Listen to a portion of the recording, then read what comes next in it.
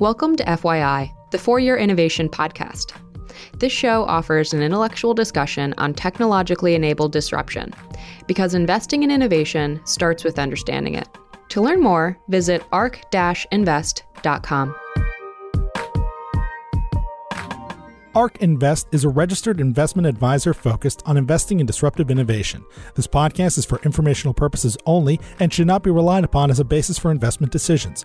It does not constitute, either explicitly or implicitly, any provision of services or products by ARC. All statements made regarding companies or securities are strictly beliefs and points of view held by ARC or podcast guests and are not endorsements or recommendations by ARC to buy, sell, or hold any security. Clients of ARC Investment Management may maintain positions in the securities discussed in this podcast. Welcome to FYI, the Four-Year Innovation Podcast. Today, I'm really excited because we're joined by John Evans, who is the CEO of Beam Therapeutics. So welcome, John.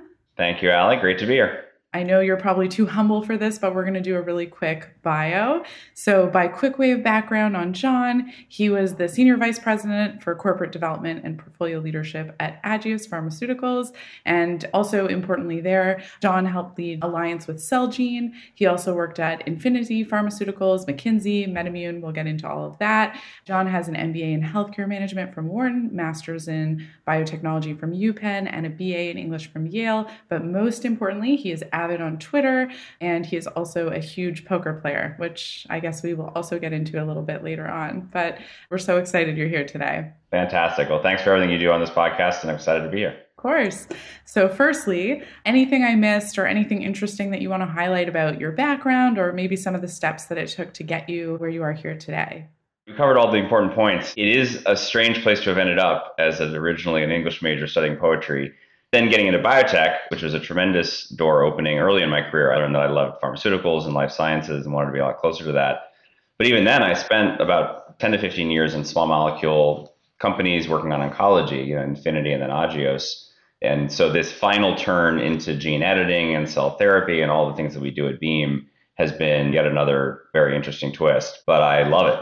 And I don't think I would ever go back at this point. What I tell everybody is there's really two things. One was the idea of this as the ultimate precision medicine. We know exactly who to treat based on their genetics, and we have a drug that can literally reverse it and turn it back to normal permanently. So the power of that is just undeniable. But then the other piece of it, and this is way better than you get with small molecules, is that it's a platform. These are programmable medicines. And so it'll be hard to do, but once we've done it the first time, we can then rapidly do it again and again with relatively low levels of incremental investment. Whereas small molecule, it's amazing and powerful, but you do it once, that's great, but to do it again, you have to basically start from scratch. And so this platform aspect of how many patients we could potentially impact over time has been really motivating to me. And again, it's been nearly 5 years since I've been a part of helping grow Beam, and I think we're just getting started. So two very important things to highlight on what you just mentioned. One is, super curious to know who your favorite poet is. I am an avid reader. I try to read at least one book a week, which is sometimes challenging given the amount of new academic papers that come out. But I try to read one book a week. So would love a recommendation about maybe some good poetry. Sure. I was sort of a 20th century kind of person, so I really liked Auden and Bishop, and I'd say my favorite was Wallace Stevens. Awesome. And another thing you mentioned that I think is good to highlight is the cost decline. So I know we've had some conversations about this, but at ARC, we obviously think about precipitous cost declines and how the technology is going to change the world, but also change the cost landscape. And so I think it's really important to highlight just the idea of this small molecule model versus the gene editing model. So it may be expensive for the first go around, but then the cost could and should fall dramatically for every medicine after that. I would even answer in a slightly broader sense that I think you have to think about cost. You also want to think about time, which of course cost is a function of time, but I think that's a different axis. Risk as well, and clarity when you get line of sight into what you really have. And pretty much on all of those factors, the things that we're doing are better. And they're also more biotech friendly, frankly. And so as an entrepreneur, I have to think about, is this a great fit for building a new biotech company, or is this a more challenging area? So in the old world of small molecule, it might take you 4 years to go from a new target idea to a development candidate, file an IND, and then the clinic usually do just safety, Then maybe you're testing efficacy in phase 2, and then you do a controlled trial in phase 3, and you don't really know what you have until the end. And then if it's positive, everybody's excited, and then you go into the FDA, you get it filed. But that is a long time to wait for certainty. And the big de-risking event or value inflection point doesn't come until the very end of that long journey. And then you have this other problem that I mentioned, which is then lightning strikes. At Agios, we made 2 drugs pretty quickly, which was really exciting to see happen for leukemia. And they were these precision medicines. We knew who to target, so they went very fast. To do it again, you're starting from scratch. So you go back to the beginning and you start again. So with Beam and these genetic medicine platforms, and particularly CRISPR, every one of those things is better. So basically, we can go from a target idea to a test in cells in literally weeks or a month or something like that. If you have the delivery solved, which is hard, but if you've done that, you can then go from there to a development candidate in reasonably short amount of time, year or so is plausible. Then, of course, you file the IND. Now you're in the clinic. Every one of these medicines is a precision medicine. We're going to go straight into patients. We're going to know who to treat. And in phase 1, we're going to test not just for safety, but also for potentially efficacy. And so then you get a much earlier data readout from that program.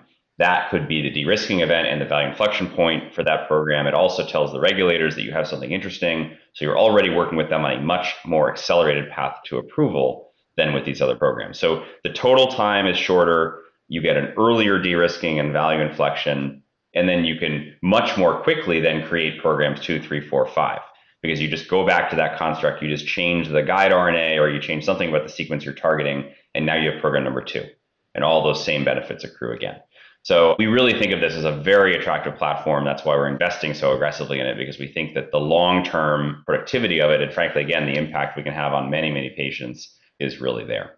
So one thing that I think about too is the efficiency. Exactly as you're mentioning, there's obviously an improvement in efficiency, but one of the things that we didn't even really get into is multiplex editing. So if you talk about the benefit of time, then you'd imagine that if another company or another technology would need to do edits sequentially, one, from an efficiency point of view, you'll have less cell yield, and so that could be a problem. But then also, doing it sequentially will make you lose time, which, as you mentioned, is a function of cost. And so I think actually one of the things I think is most exciting about when I think about your technology or base editing technology is the idea that you can actually do these multiplex editing, because I think as we get better and better at gene editing, I think we're going to have more and more multiplex editing that's going to be necessary.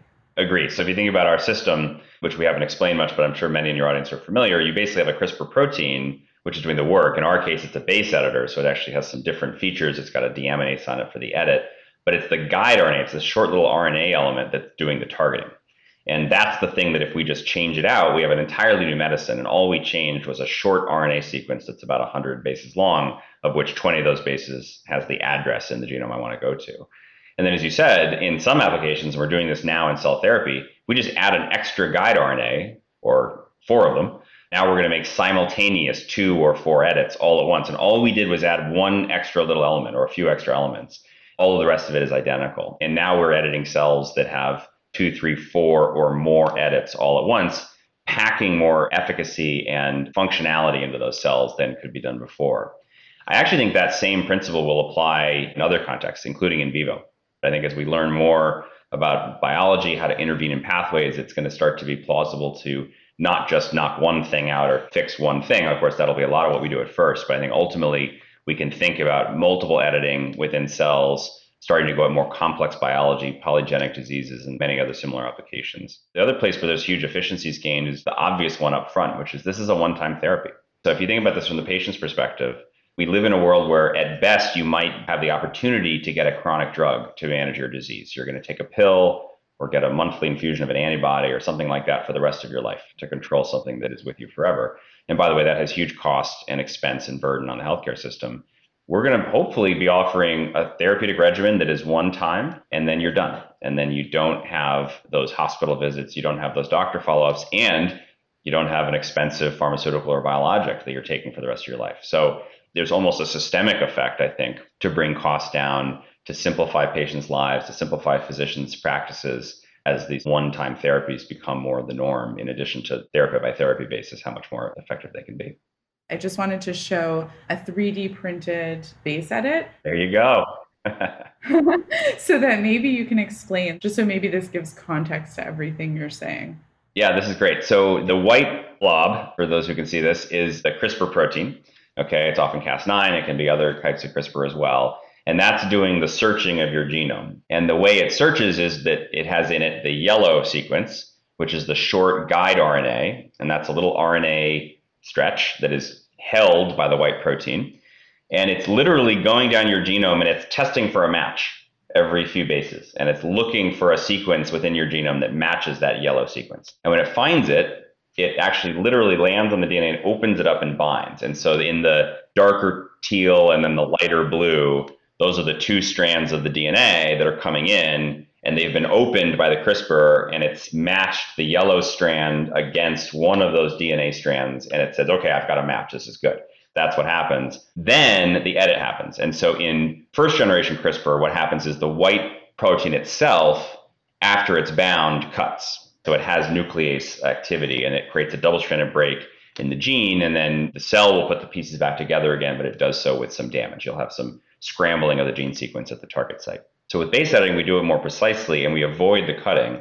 And that's done with the purple element. And so basically we have turned off the ability of the white CRISPR protein to cut, both strands at least, and we've added this deaminase in purple, which is a totally different kind of edit. It's basically a chemical modification where one of those DNA strands will be exposed to the deaminase from the binding, and then the deaminase basically will recognize a single kind of base and will change it. You'll go from A to a G or a C to a T, and then you let go and you've literally chemically modified that base and you didn't ever create the double-stranded break. And so that's the big breakthrough with base editing. We get a very precise, very high efficiency edit. It's active in any cell type because we're not reliant on very complicated repair pathways for the edit to occur. And then we avoid the double-stranded break, which is a challenging thing for the cell to manage, and you end up with a lot more changes at the genome level than you would like. What you were talking about too as a one-time therapy, I wanted to go back to that for a second, because what I think of is when we look at these graphs that companies put out and they say, here's how our drug did in people. I'm probably thinking a little bit right now about the TTR data that we saw from Intellia just a couple weeks ago now. And I started to think about, well, how do I conceptualize what is the threshold for clinical benefit? This was my thinking for Intellia, but it really relates to any drug. And the thought was, okay, well, if something's 93% mean total TTR knockdown versus 88% versus 79%, what does that mean? Like, what benefit does the patient get? And what's the threshold that's really important? And then obviously there's other factors, right? Is it subcutaneous? Is it IV? Is it every week? Is it every quarter? But then I started thinking about, okay, well, that's really important. But also the sawtooth graph, it goes up or it goes down depending on what you want the therapy to do. And then it goes back down, back up, back down, back up. And I think that was kind of the idea when people thought about antibodies versus other drugs. And I think one of the things that is highlighted for me is, well, a gene editing therapy should theoretically just look like a straight line because durability should persist. And so I think it's almost not the efficacy that we need to worry about, meaning total mean TTR knockdown. Part of me thinks, and that's obviously a portion of it, but I think another portion that people aren't talking about as much is for TTR, if it's not curative, and so there will continue to be amyloid plaque buildup if there's a significant increase in serum TTR knockdown. So the question for me is, wouldn't it be better to have it just go through this one-time cure, not only for cost, not only for efficiency in terms of the patient doesn't need to go back to the hospital, go back to the clinic, whatever it is, but also just because the disease can't sneak its way back. I think from an efficiency perspective for the patients and efficacy perspective for the patient, if you're doing a sub-Q injection at home every week, what if you forget 1 week? Is progress completely out the window at that point? It's a totally accurate point. The word we often use for this is adherence to chronic medicines. And it's amazing how bad adherence is to chronic medicines. You hear all the time about this with things like heart attack patients. They don't take really all their Lipitor, and it absolutely is causing their cholesterol to be higher. And that's absolutely raising their risk of a heart attack eventually. It's hard to focus on it because the heart attack is theoretical. It's far away. Come from a cancer field where patients who have cancer and they're taking these small molecule pills to keep it at bay, the adherence is low. They just forget. And this is literally the disease that could kill them. And you just can't even believe it. So I think improvements in convenience and getting to longer and longer lasting effects is absolutely part of getting to better outcomes. And by that rationale, I think it's very clear that a single one-time therapy that has that flat forever effect is very compelling. Think about, I just want to get you to focus on your disease for this week. I want you to make an appointment. We're going to do the therapy. And then you can be as forgetful as you want forever the rest of your life. You've got the benefit. It's not going away. And I think that is very powerful. You probably do need to be competitive on the amount of benefit. I think that's important. And so places like TTR, where you're knocking something on the liver, there is a high bar there. And it's a high bar because of the availability of other medicines, right? You've got RNAi that can now twice a year, maybe even once a year, get you that 90% reduction. So I think if gene editing was in the 50% reduction range, maybe that's not as effective or competitive, or at best it's a combination idea. But that's why I think it's been so exciting that, Intellia gets to that higher level of knockout where it's at least competitive with what you're seeing from these other modalities. And that allows you then to get the benefit of this durability, and you don't need to worry about adherence. And that, I think, is going to be compelling for patients. It should lead to better outcomes. Adherence absolutely leads to worse outcomes when it drops off. There are other targets, some of the stuff that we do, for instance, where we don't have to compete with that. Some of our corrections, for instance, there isn't a drug that does that. So we're basically helping a patient go from no disease to some disease. But there are lots of places where editing will go, and Intellia is there, base editing will go there as well, where no, we actually want to compete with other existing modalities, and they do set a high bar. So we've got to meet that bar in efficacy, and then we can win on the frequency and the convenience and the patient friendliness of the regimen. And a little bit on the cost of the system as well when you do the lifetime math.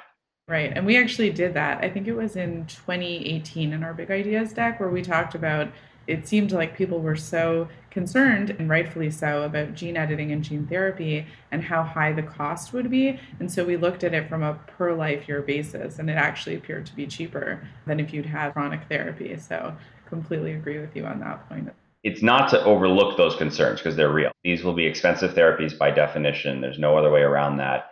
We need to be creative in how we structure that. So maybe we amortize the costs. Maybe there's some risk sharing just to make sure that the benefit is there if you're going to pay the full amount or something like that. There's lots of ideas out there that I think will be explored. And it creates a logistical challenge. A plan has to suddenly write some very big checks, and it's lumpy. And there's a lot of things we need to work through. But I don't think there's any debate in my mind that if you zoom out to that systemic level or a patient's whole life level, that this is going to create value for the system, because you're going to take one expensive therapy now, maybe we amortize that payment over 4 or 5 years or something like that. And that's instead of taking a lifetime of some other very expensive therapy and or having a lifetime of hospitalizations and medical care required. So the UK, of course, has been famously tough. Cancer drugs are very difficult to get through there on a pharmacoeconomic basis, but I've seen some of these quality-based estimates out of there on gene therapies, and they're positive. Novartis made a very big case a few years ago for their SMA drug that it had something like a $5 million lifetime benefit in terms of value provided on conservative assumptions, and they're obviously charging too. I do think that will be an important, frankly, tailwind to drive us towards these sorts of therapies, so long as we can solve those logistical systemic issues around how the payment gets made, and that's all really important to focus on.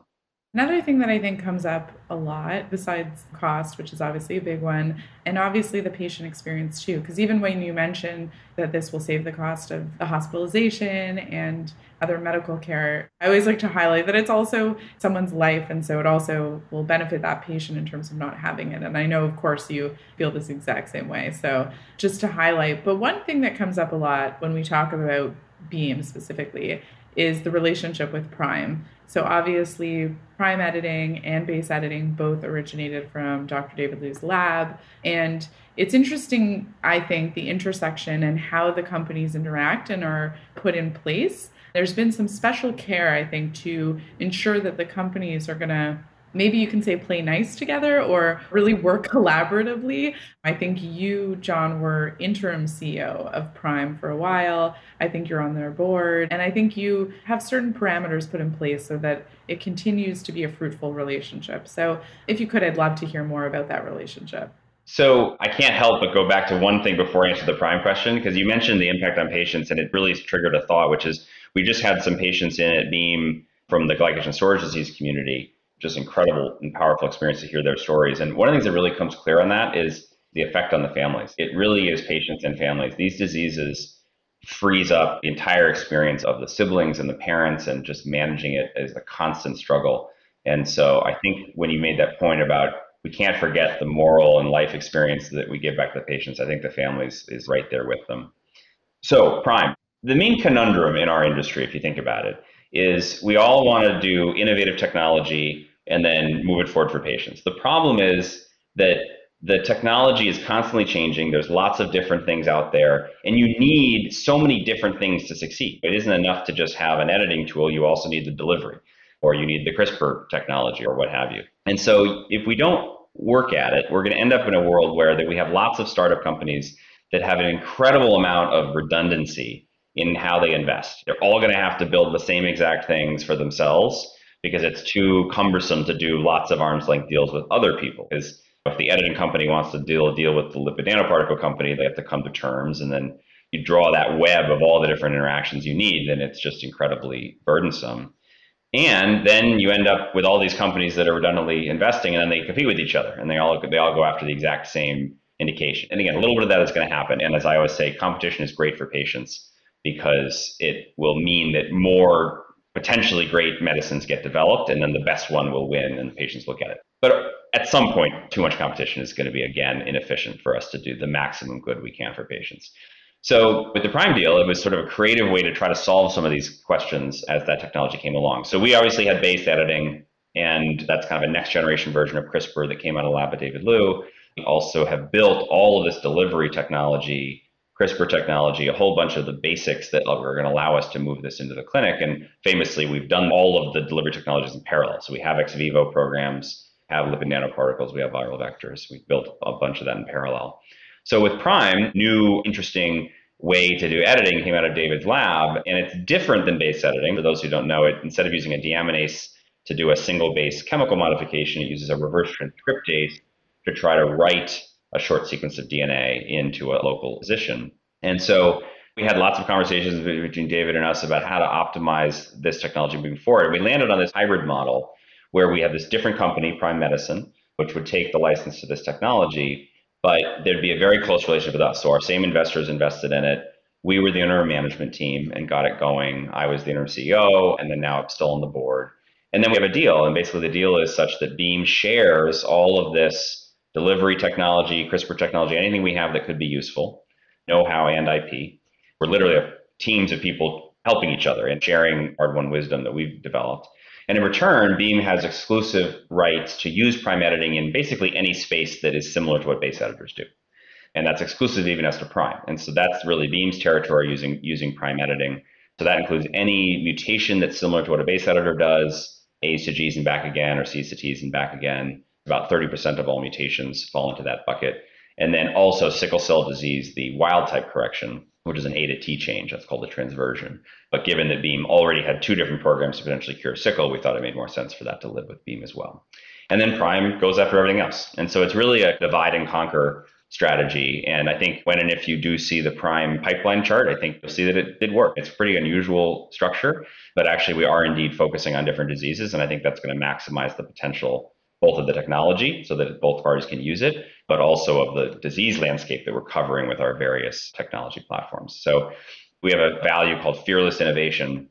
I think that's really important. We mean that on the science, of course, and on the clinical medicine, but we equally mean it on the business side. We want to be innovative in business. And I think that was a very creative deal. We've done some others that are creative, and I think we'll do more in the future, all to try to continue to get access to new things, keep building this integrated platform where we have as many types of editing as we need, as many types of deliveries we need, and of course, manufacturing that brings it all together under one roof so that whenever a new disease comes up, we have the tools we need to treat it. Or if a partner wants to do something, we can give them everything they need to do that as well.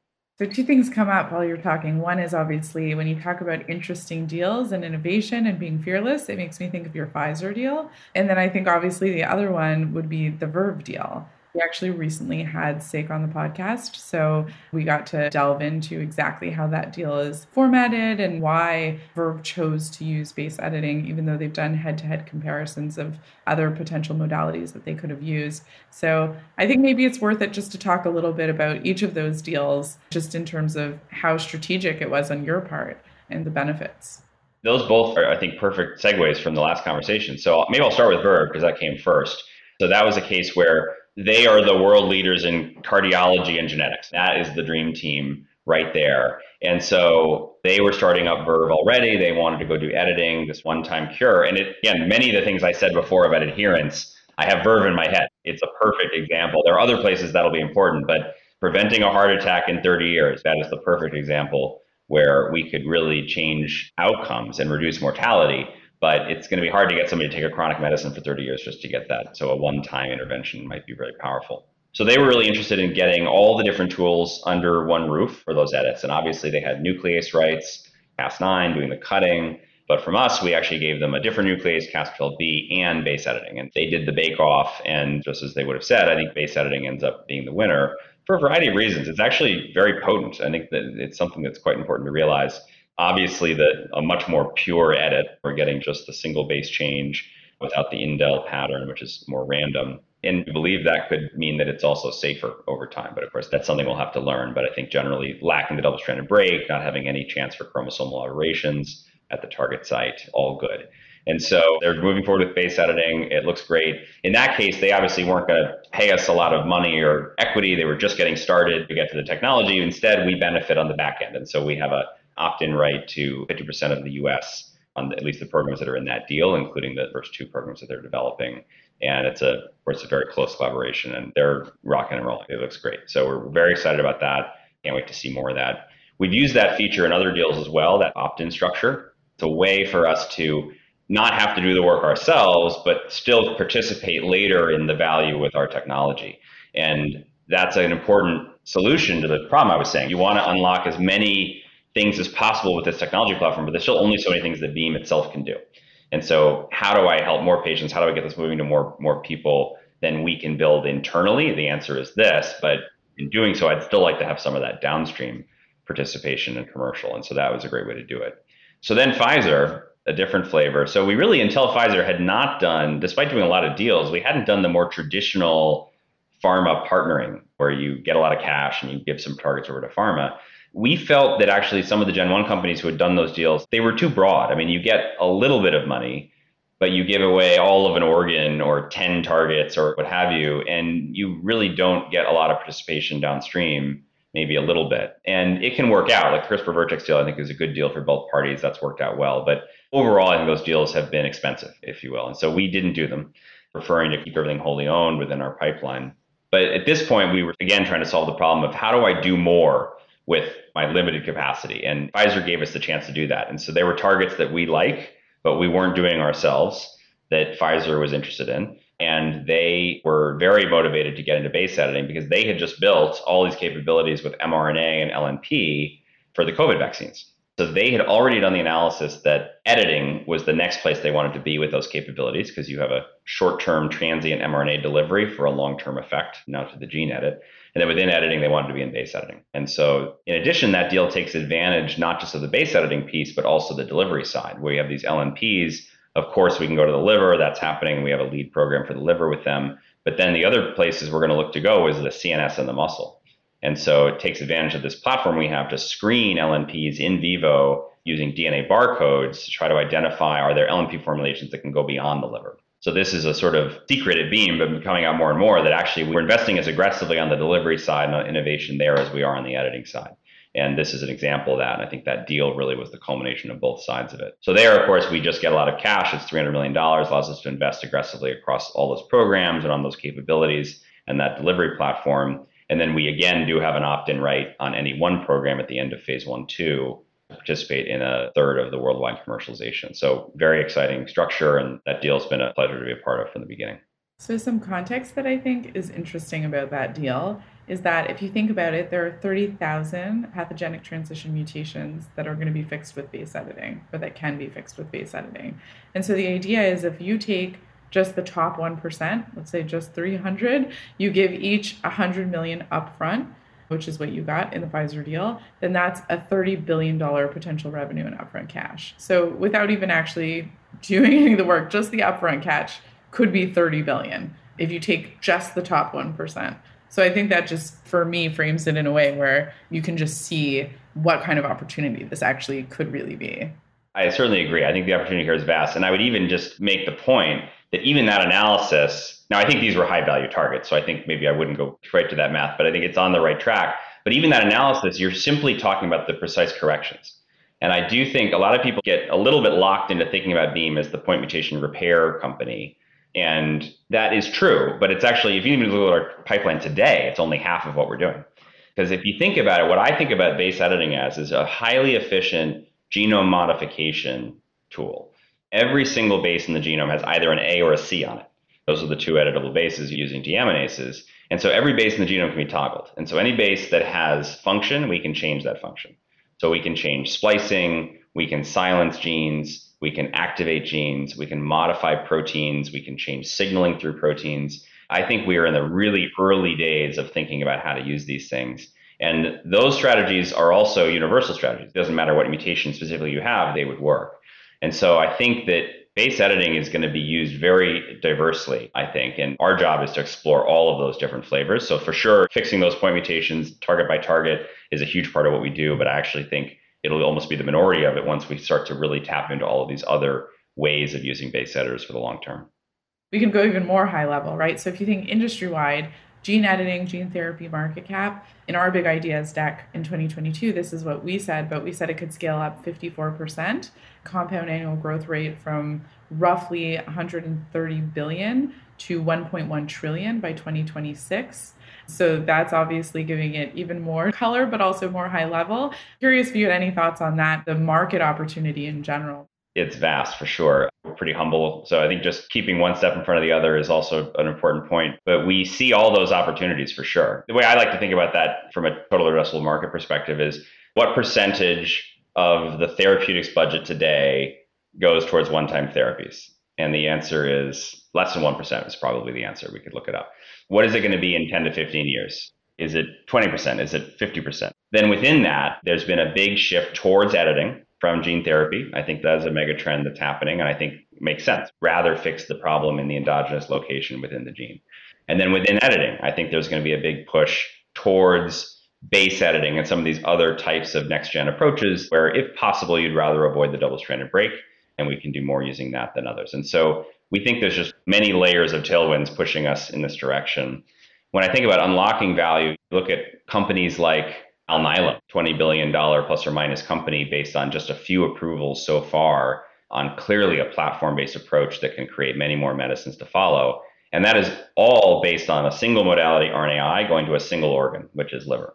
And what we're trying to do is have many of those potential franchises grow in parallel. Hematology effort, obviously starting with sickle, but we see huge opportunities in hematology beyond that, particularly as we fix conditioning, fix transplant, and even can eventually deliver in vivo to blood cells. Think about immunology, cell therapy, editing are going to be very good together forever and just going to grow and change. And so there's a ton of opportunity there.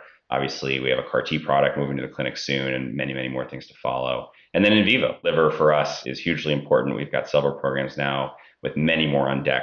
That's that kind of Alnylam opportunity. And then again, we're knocking on the door of other organs and in vivo delivery to those. And so almost any one of those could be a hugely valuable company if it played out. And our goal is to unlock the opportunity across all of them.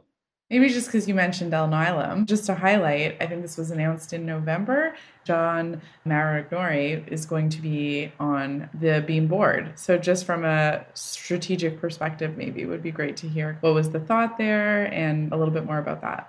John was such a natural fit, and I've been chasing him for a couple of years, and he was busy. One of the crazy things about building a company like this is there are not that many companies you can look at as what you're aspiring to do. It gets pretty thin. And so Alnylam is one of them. John and that team really did it. They started from scratch with a Nobel Prize winning technology. They developed it over the course of 10 to 20 years. They learned some hard lessons. One of the things that we've all learned from the Alnylam experience is delivery matters. And you can spend a lot of time doing things that are theoretically interesting, but if you can't get it to that tissue, it's not going to get you anywhere. And they did almost a reboot about halfway through, about 10 years ago, saying, you know what, we're getting clearly to the liver. Let's focus there. Where are the diseases we can impact? And from there, everything happened. And back to all the stuff we talked about in the beginning about the efficiencies of genetic medicine platforms, there was one new target that they published with Regeneron in NASH. And when the target was published, they also announced the development candidate. Think about how fast that goes. You get the target, you plug it into the computer, you print out the RNAi and you test it and it's there. And then in terms of the risk, once it's worked once, it will work again and again. I think they've gone 5 for 5 or 6 for 6 on pivotal trials in the last couple of years. I mean, think about that. The normal training in pharma industries, you say, oh, with pivotal trial, you might have a third chance of success. And if you do 6 of them, you would get a couple that would work at best, right? No, once the technology works, the biology is clear, it works again and again. It becomes very repeatable. So it's really changing the math in terms of how we do drug development. And so long-winded way of saying that I think we love the Alnylam analogy for sure. And I think there's a lot of similarities in what we're trying to build. We actually have several Alnylam folks at Beam, including our chief medical officer, Amy Simon, came from Alnylam. In the early days, she did their PCSK9 drug that's now with Novartis, and then did the porphyria program from discovery all the way through approval. So definitely great to have John on board. I will also say nice to have a CEO on the board who's been there before on some of the things that I face. But our board in general has been dynamite and continues to be a real strength of the company. One of the things you said is delivery matters, and we keep touching on it a little bit, but maybe even just to go a little bit deeper. One of the things that I guess I've also been thinking about this week, in addition to the TTR data, is AAV9. So we know the FDA met to discuss safety for AAV9, but I also think about the children that are in the DMD trials, Sarepta, Pfizer, other companies that are doing the DMD trials now. And I think about, we're seeing that there's cross-reactivity. And so if you've been treated with AAV9, or if you've ever been exposed to it before, maybe for babies for SMA, if the mother's been exposed to it and the baby has the mother's antibodies, this idea that maybe you can't get redosed is really scary because a lot of those therapies aren't one-time therapies. And so I keep thinking about, what do we do about this issue with delivery? And working with several other people to kind of think about this problem a little bit more broadly. And so it really resonates with me when we think about this issue of delivery. And so one of the papers that have come out this year, and I feel like there are many, Fan Zhang had a few on these new delivery vehicles. Also, David Liu's lab, I think, had one recently on EVLPs for potentially as a delivery mechanism for base editors. Just curious of your thoughts, maybe a little bit more broadly on delivery, EVLPs, LMPs, VLPs. Yeah. So one of our first principles is there is no perfect magic bullet on delivery. There's not going to be one technology to rule them all, and that's the only thing you'll ever use. But for each one, it has to be good enough to work. And then if it has liabilities, we want to fix those liabilities as fast as we can. That's the way I approach it. And so something like sickle, we can do this amazing thing in cells. We can cure the sickle cell directly, but you're still doing a transplant. Transplants are expensive and intensive and risky for patients. And so we don't want to be satisfied just with having potentially the best editor. We want to fix the transplant too, because that's part of getting it to the right outcome. And so we're investing a lot in conditioning as well as in vivo delivery to cut out the transplant altogether. Those would be the steps to improve on the patient experience, even from that initial exciting breakthrough of curing patients. And as we do, it's going to expand the number of patients we can access ultimately. That's why you do it. In cell therapy, same thing. We've had a lot of autologous CAR Ts. We need to make them allogeneic, much more scalable and exciting. And again, could that have an in vivo stage as well in the market? Maybe. So I think that's very exciting. Lipid nanoparticles, we like a lot. They're synthetic to make, which means they're reproducible in manufacturing. That gives them lower cost of goods. You can redose them. Don't really have much of a packaging capacity limitation. Don't certainly have pre-existing antibodies to deal with. And they're transient in terms of their payload. So a lot to like there. And so that's one of the reasons why we're investing so heavily there. Obviously for the liver, we think that's going to be plug and play, and we don't really see any need to do better. I think the LNP to the liver looks really good, but we want to take that to other organs as well. So then viral, AAV works, but there are many issues with AAV. And I think we've been public about that. If it's your only option, it's a good option, better than nothing, and it will definitely work. But the issue of pre-existing immunity, so some patients will not be able to get it even once. You certainly can't redose it for the reasons you mentioned. I think the tropism, although people have been working on tropism for a long time, it just doesn't seem like it's gotten a lot better. And I don't know how easy it is to make it a lot better at this stage. And so we'll see. It obviously has a fixed capacity limit, and our machinery is pretty big, and so that's a problem. And so we have to do 2 AAVs, which works, by the way, but it requires double the manufacturing. That's all. Manufacturing is also very complicated, I would say. And so for those reasons, I think on the viral side, although we do some AAV work, we are also interested in the next generation. And so we're actually working on some novel viral-like particle technologies ourselves. And then for sure, the types of things that Fung and David's labs presented and others, I think, are welcome new ideas and will move the field forward. So I expect that for the editing field, we will over time move into other kinds of viral delivery platforms beyond AAV, and that will just join these other modalities in terms of giving us a toolbox to get to whatever tissue we need to at any time.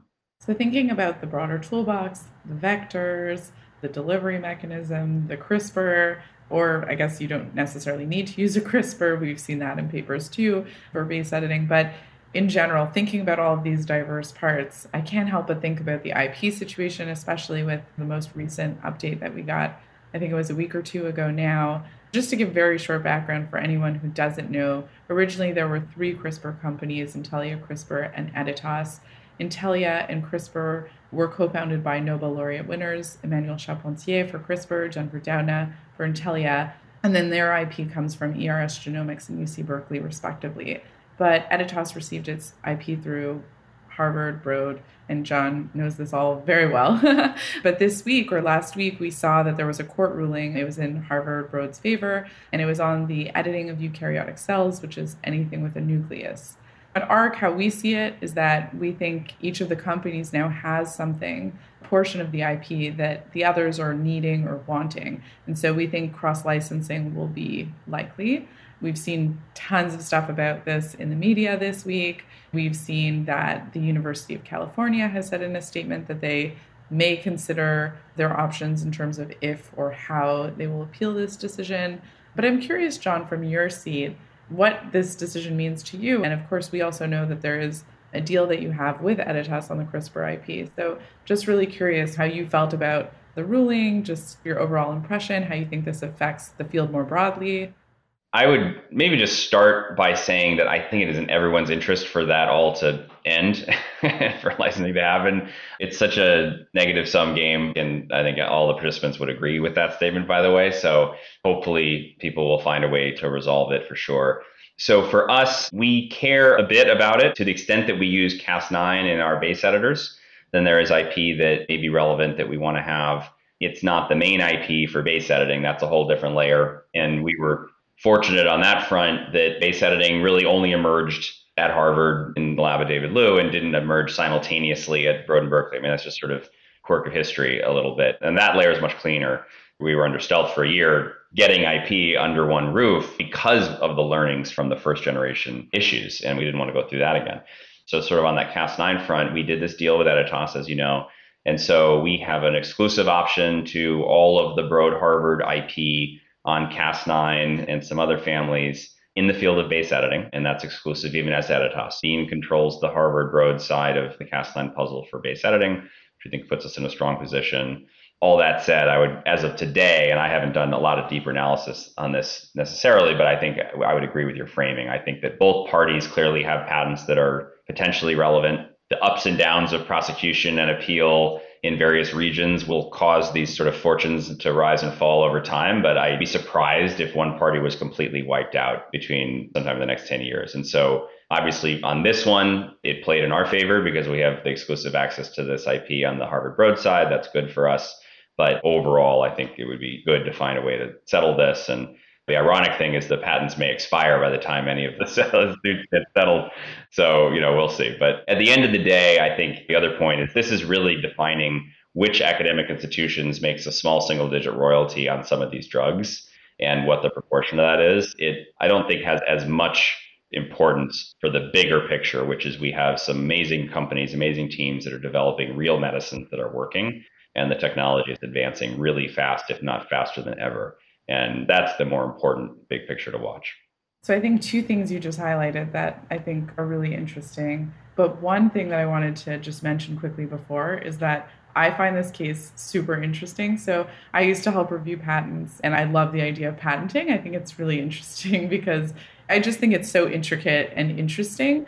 But what's most interesting about this case to me is that it's never going to happen again, because in 2013, they changed the US patent law. And so it used to be that it was first to invent, and now it's first to file. So if this was not in 2012, if it was in 2013, things would be very different. And I think that's pretty interesting. And I don't know if you went back and looked at the case, but I also found it fascinating. All the notebook pages are there if anyone wants to see them from the lab, which I think gives you a real look into the lab, which is really, really cool. I'm fortunate enough to have been able to go to labs, work in labs, but I think if you don't have that context, it was really powerful for me. So I don't know if you felt the same way.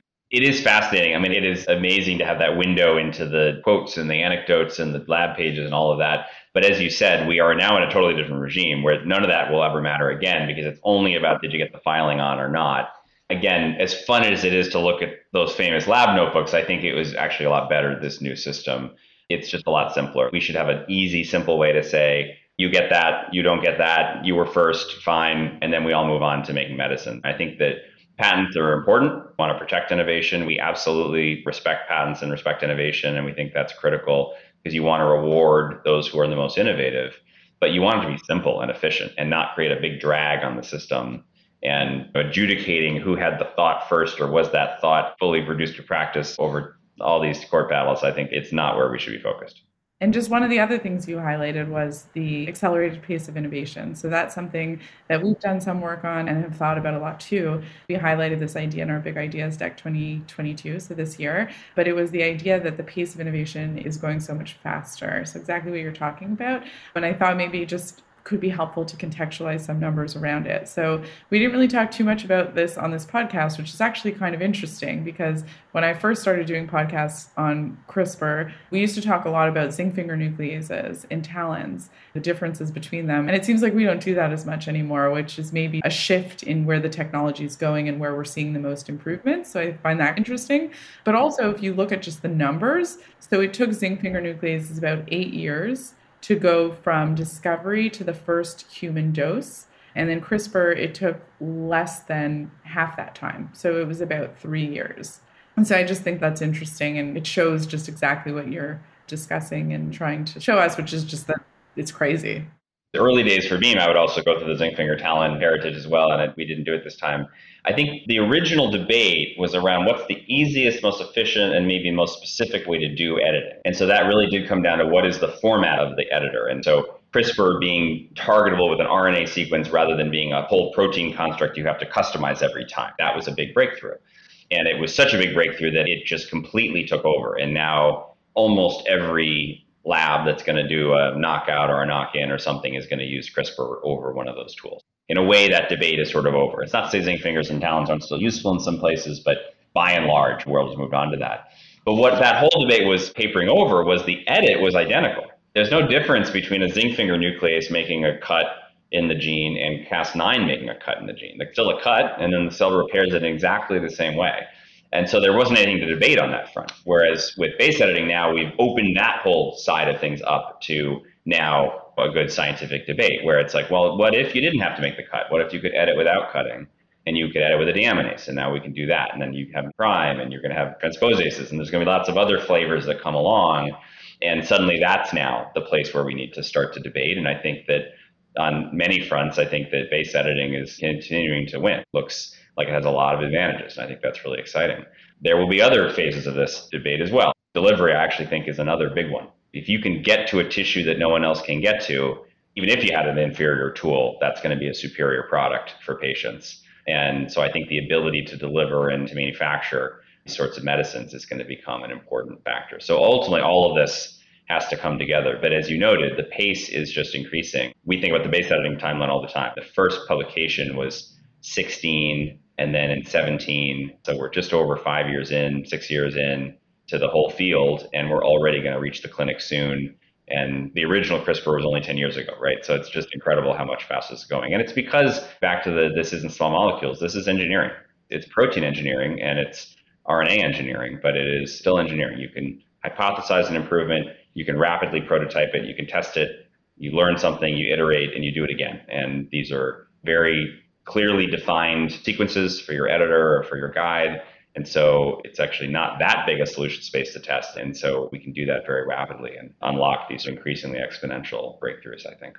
It's not only that we're getting better and better and better, but we're also able to address more diseases with all these new technologies. The edits may have been the same with zinc fingers or talons or the original CRISPR-Cas9, but we're also seeing that the better the technology is, that this pace of innovation that's going so much faster, but it's also that we can actually address more diseases, so potentially cure or treat more patients, which is the most exciting part. Yes. Well, this then goes back to the challenge of how do you build a company in this environment? Because I think there's so much opportunity and there's so many different ways we could go. And it's almost overwhelming sometimes to think about all the degrees of freedom we have. And so at Beam, our answer to that has been we like the diversification. We like lots of different kinds of bets that have different risk profiles. We're taking different editing strategies. Sometimes we're activating, we're inhibiting, we're correcting, different delivery modalities for sure. And then that opens up all these very diverse places where we can go after that to help more patients. And so it will be a challenge to do everything that we can do. So we'll just prioritize and do the absolute, hopefully smartest and best experiments to move these programs as fast as we can. And then there will still be leftover opportunity that we can't tackle. And that would be where we will do business development or help put our technology in someone else's hands to move it along as well. And we just think there's such tremendous opportunity across the board. And as our platform gets deeper and more integrated, that only increases. Right. That's exciting. Okay. So I know that we have taken up a lot of your time. So just want to give you two very quick personal questions. The first one is, I know you love poker. It comes up in almost every one of our conversations. And you were just telling me about your poker getaway weekend. So I think we just need to know a little bit more. And then I was saying that everyone in biotech seems to love poker. So there's all these biotech poker games. And so I was just saying, I think it's great strategically that they're inviting people who've never played poker to partake in their poker games. Maybe. I think they're self-interested in inviting people who've never played poker to their poker games. I do love poker. It's true. I get together with some friends from graduate school still every year, and we play a lot of poker together. It is a lot of fun. I think the game, it really does speak to me in terms of this industry. It has taught me a lot because you have a certain amount of information in your starting hand and the board and what you're seeing from other people, but you certainly don't have all the information. And then you've got to manage your betting in such a way as to optimize your outcome. And I think of that as the investment, almost what I was just saying. We have a lot of capital, but we have so many ways to invest it.